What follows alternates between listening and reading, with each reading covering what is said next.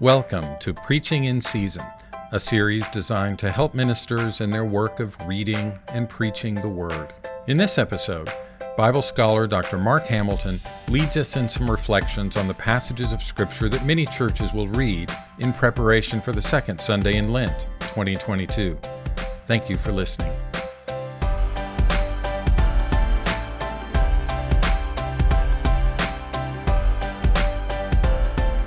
Welcome to this third in a series of podcasts on Preaching in Season, an exploration of the text that the church will encounter during the season of Lent.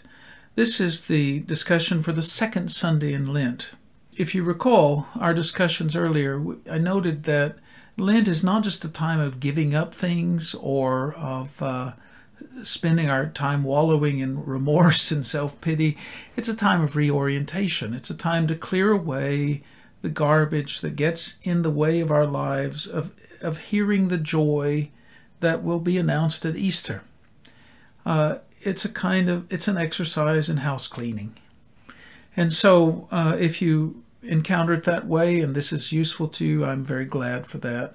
But whether you think of Lent that way or not, the text that I want to talk about in this series are of use to us as we explore growth in our own Christian lives. The church this week will hear the following text, Genesis 15, 1 through 12, and 17 through 18.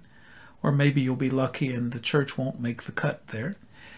Psalm 27, Philippians 3, 17 through 4, 1, and Luke 13, 31 through 35. So I'll take up some of these texts. The first I'll take up is from Philippians. Philippians chapter 3, beginning in verse 17. Paul writes to this young church, this group of people whom he had converted in the Roman colony of Philippi. And he tries to remind them of the basics of the Christian faith, including how they interact with each other. And we'll return to this in another podcast. But he says in verse 17, brothers and sisters, join in imitating me, which is a bold move on behalf of the teacher. But the teacher, Paul, has embraced his role as teacher and especially has spent enormous amount of energy trying to imitate Christ. So we're not just imitating a freelancer, we're imitating Christ if we imitate Paul. Observe those who live according to this example you have seen in us, for many live as enemies of the cross of Christ. I have told you often of them, and now I tell you even with tears. I don't know exactly whom he has in mind. He doesn't name names here. Other places in the New Testament do name names, most of which don't mean anything to us because we don't know the stories of those people. But here it's anonymous. We don't know, are these people setting out to be enemies of the cross? I mean, certainly in the Roman Empire, the proclamation of a crucified Savior would have struck many people as crazy or pernicious. And so there would have been enemies in that sense. Or is it possible that they think they're really imitators of Christ, but they're more interested in his glory and his resurrection, and they downplay the suffering of the cross and downplay suffering in their own lives. I don't know which it is. Frankly, there aren't many of the first in our world today. There are some. There are a lot of the second, because there are many of us who really just seek the glory. We see Christianity as a path to glory. And we forget that path leads through suffering, leads through Golgotha. I don't know what he has in mind, but he does say some things. He takes the direction he wants to take. In verse 20, our citizenship is in heaven, and it is from there that we are expecting a Savior, the Lord Jesus Christ. He will transform the body of our humiliation, that it may be conformed to the body of his glory, by the power that also enables him to make all things subject to himself. And he goes along in this vein, and he tells them to stand firm because he loves them. There are many parts of that little paragraph that are interesting and striking, but one of the things that's most striking is this business about transformation. Paul lived in a world in which bodies were subject to to the forces of the powerful. Bodies could be conformed. He served a Lord whose body was so taken over by the state and by the power of the state that it was crucified. It was mangled and abused and nearly obliterated and finally killed. So for him, there has to be a sense that the body it deserves some reflection. The early Christians didn't believe that Christians just had a body. It's not only the soul that's important. The body is also important because it's part of a psychosomatic wholeness that we all are. We don't just have bodies, we are bodies. And we have many parts. But there is a connection amongst our body and mind and soul and spirit, and these are not just separate things. The body is not just a house for the soul. And so a core Christian doctrine is about the resurrection of the dead, which is the idea that God does not forget the whole person that we are, and does not allow death itself to destroy that whole person, but rather in ways that we can name but not really understand, reconstitutes that whole person. And so Paul brings forward that idea, that there is the resurrection of the dead. Now, I think that's a very hopeful thing in our world, because like the ancient world, in the modern world, we wrestle with what sort of body we're supposed to be and have. And there's a strong pressure toward body conformity, mainly sometimes from people who think they're being biblical, when really all they're doing is reinforcing the body ideas of 2 or 3 generations ago. What we have in the New Testament and what we have in this text is the sense that all of our bodies are problematic, every one of them, and all of our bodies are subject to renewal and to redemption. That what we have here, it may be broken through sickness, because we don't fit some cultural norm in some way. But that reality, if it is a reality, is not what defines who we are. What defines who we are is that all of our bodies, every one of them, is subject to renewal, because every one of our bodies is the location for the encounter with God, as well as with each other. That, I think, is a hopeful message and deserves a lot more reflection. Another text that we get to this week is Luke 13, which is about repentance in the strict sense of that word, a turning away from evil. And we talked about in the first podcast how turning, which is what Lent's about, is a lot broader than just turning away from evil or turning away from sin that we have willfully done. It's bigger than that. But in chapter 13 of Luke, we get a discussion of sins that people have willfully done. Jesus has been reading the newspaper, so to speak. He's listened to the evening news. And so he encounters a couple of stories. He says he hears this story about a massacre that Pilate had carried out amongst Galileans in Jerusalem while they were sacrificing. We don't know much about that story, but apparently it was in the news at the time. And so Jesus hears this story, and his response is, "Do you think these people were worse than the rest of us?" Which, Luke doesn't fill in the gaps entirely, but it seems like the reasonable explanation is that people thought these must be especially wicked people to perish in such a way. And Jesus says, no, that's not the case. We could all perish if we don't turn. And then he goes on in that discussion by telling the story of a fig tree planted in a vineyard. It's a fascinating story. It reminds you of a similar but slightly different story back in the book of Isaiah, in Isaiah chapter 5, in which Isaiah sings a song about his beloved one who has planted a vineyard. And you think, this is going to be like the Song of Solomon. We're going to be in love poetry territory. But not so, because the song is about how his friend planted a vineyard and was hoping for good wine, and had done everything right, good plants, good soil, good fencing, good husbandry practices, done it all right, and the wine is absolutely terrible. Nail polish removal kind of wine. Absolutely wretched. You just hope it goes to vinegar so you can get something out of it. It's terrible. And so he decides he has to start over. The book of Isaiah, of course, wants to make sure that the reader, or Isaiah's hearers, understand the point of the parable. And that is, he says, the wine and the vines are Judah and Jerusalem. God did everything right and wanted the vineyard to be good, and the truth is the vintage is just wretched. And therefore he has to start over. Well, that's a very unhopeful text in lots of ways, a very painful text. Jesus must have known that text. He doesn't quite cite it because now it's not a vineyard, but it's a fig tree in a vineyard. And he's going to, in the parable, we're going to get rid of the fig tree because it's useless. It's grown 3 years, there's no fruit on it. Many of us have had that experience in our own yards, right? We plant a fruit tree and we hope and hope.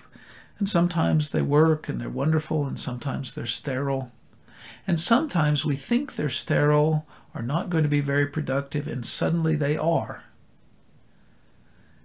And so that's kind of the context of this little parable. It's interesting because in it, the keeper of the vineyard, the farm manager, says to the master who has instructed him to tear up the fig tree, says, "Would you give me 1 more year?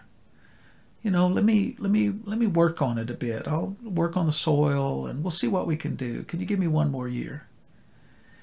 Jesus tells that story because, like so many of the stories in the Gospels, the parables or other kinds of statements are susceptible of misunderstanding.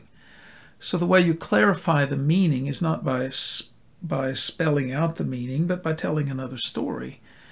One possible misunderstanding might be that God is eager to punish and is just waiting for us to slip up so he can have a reason to do so. The parable says, not so. God is not eager to punish, not at all, quite to the contrary. God is looking for an excuse not to discipline people, not to make us pay for our sins, and really brings about punishment in the biblical view of things only when our sins are so overwhelming that they're hurting a lot of other people, and not to bring down their consequences on us is to perpetuate the pain of other people. So there is this theme of divine patience, and the parable is about that as well. And that's helpful to remember in a season of turning, that we don't have to do it instantly necessarily. We need to be headed in the right direction, but the solution may not always be immediate. Now we turn backward to the Old Testament text, which pick up some of these same things, or rather lay them out for the first time. Psalm 27 is a fascinating text. "The Lord is my light and my salvation. Whom shall I fear?" This sounds like a very much a bravado, macho kind of text, but of course it's not anything of the sort. "The Lord is the stronghold of my life. Of whom shall I be afraid?" So synonymous parallelism. We've just said the same thing twice. "When evildoers assail me to devour my flesh." Remember, the Psalms are full of poetic imagery. I doubt seriously that this person is worried about cannibalism in his community or her community. It's simply a very graphic image about total social isolation, about being marginalized by the people around you. That it's as though they're eating me up. And then he shifts the imagery slightly, an army encamped against him. It's a very similar idea that I'm in deep trouble, and the world is very much out for me. As the old saying goes, it's not paranoia if they really are out to get you. And in the Psalms, there is that sense that one of the ways we experience the loss of God is when we experience social isolation or the alienation of people. Now, we're reflecting on these texts in the middle of a worldwide pandemic that has killed several million people, in spite of our best efforts of medical science.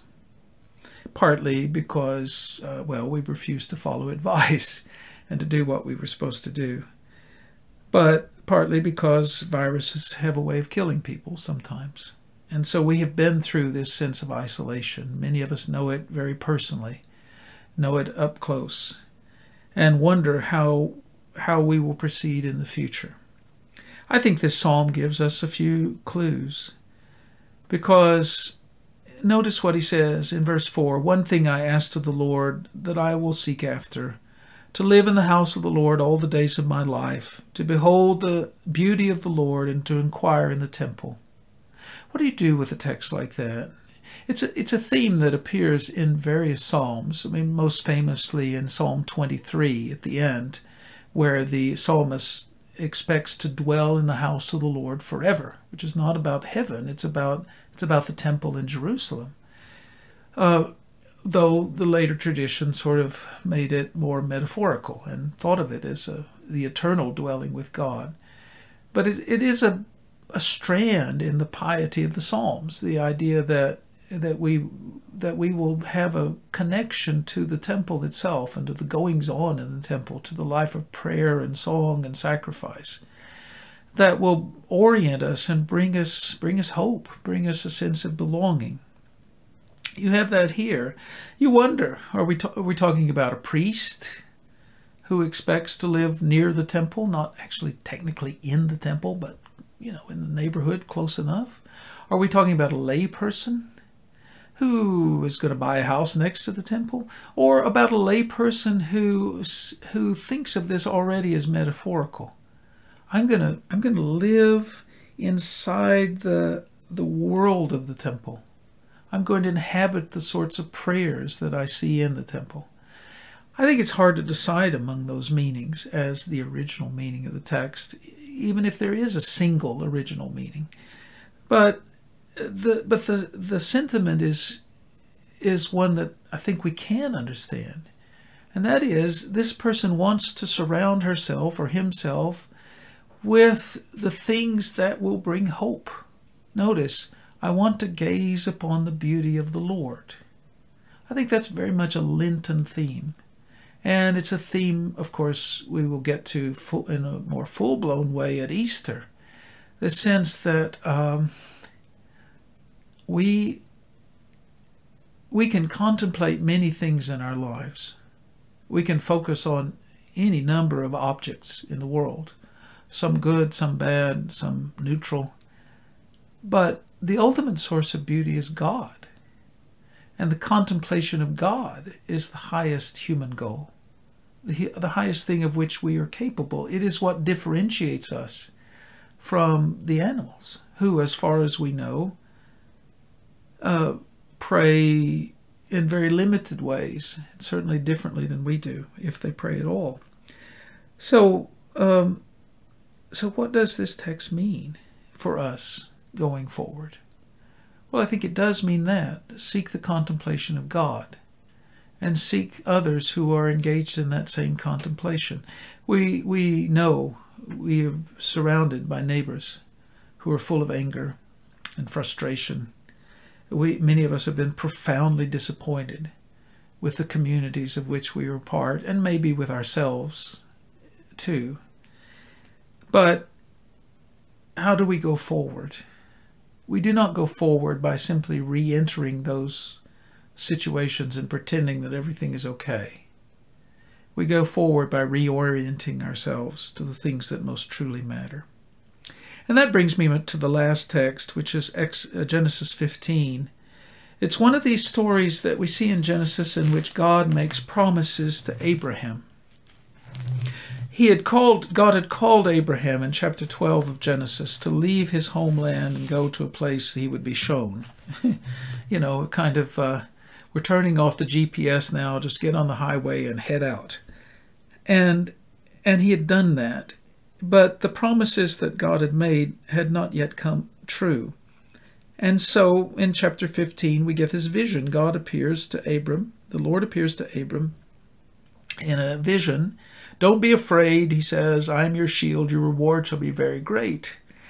But Abram doesn't say, thank you very much. I appreciate it. I'm glad to hear that. He says, actually, I have a question about that.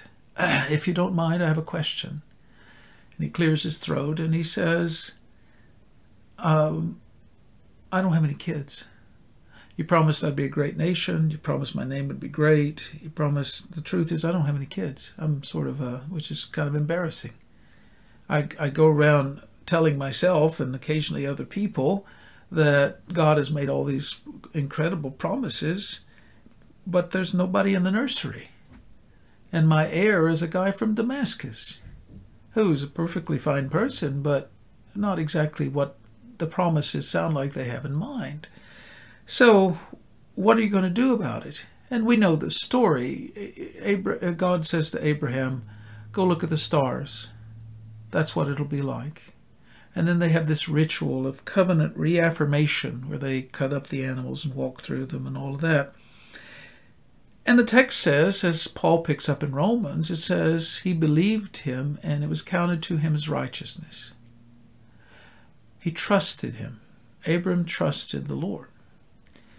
But why? There still wasn't a baby in the nursery. All we had still were the words.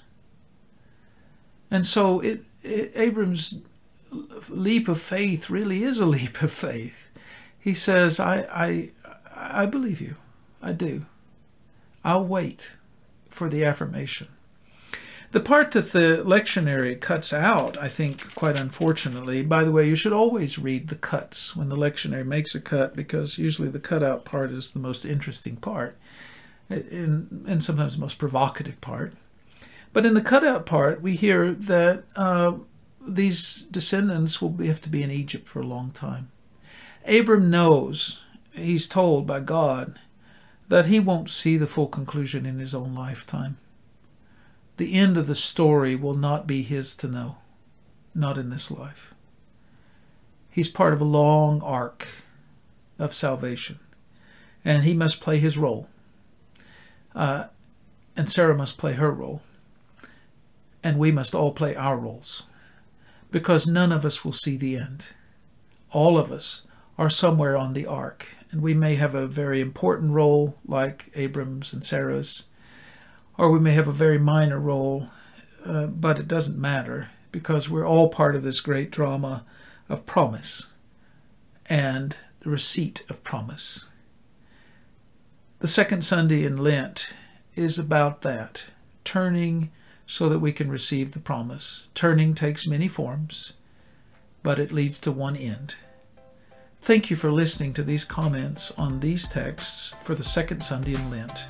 I look forward to future conversations with you.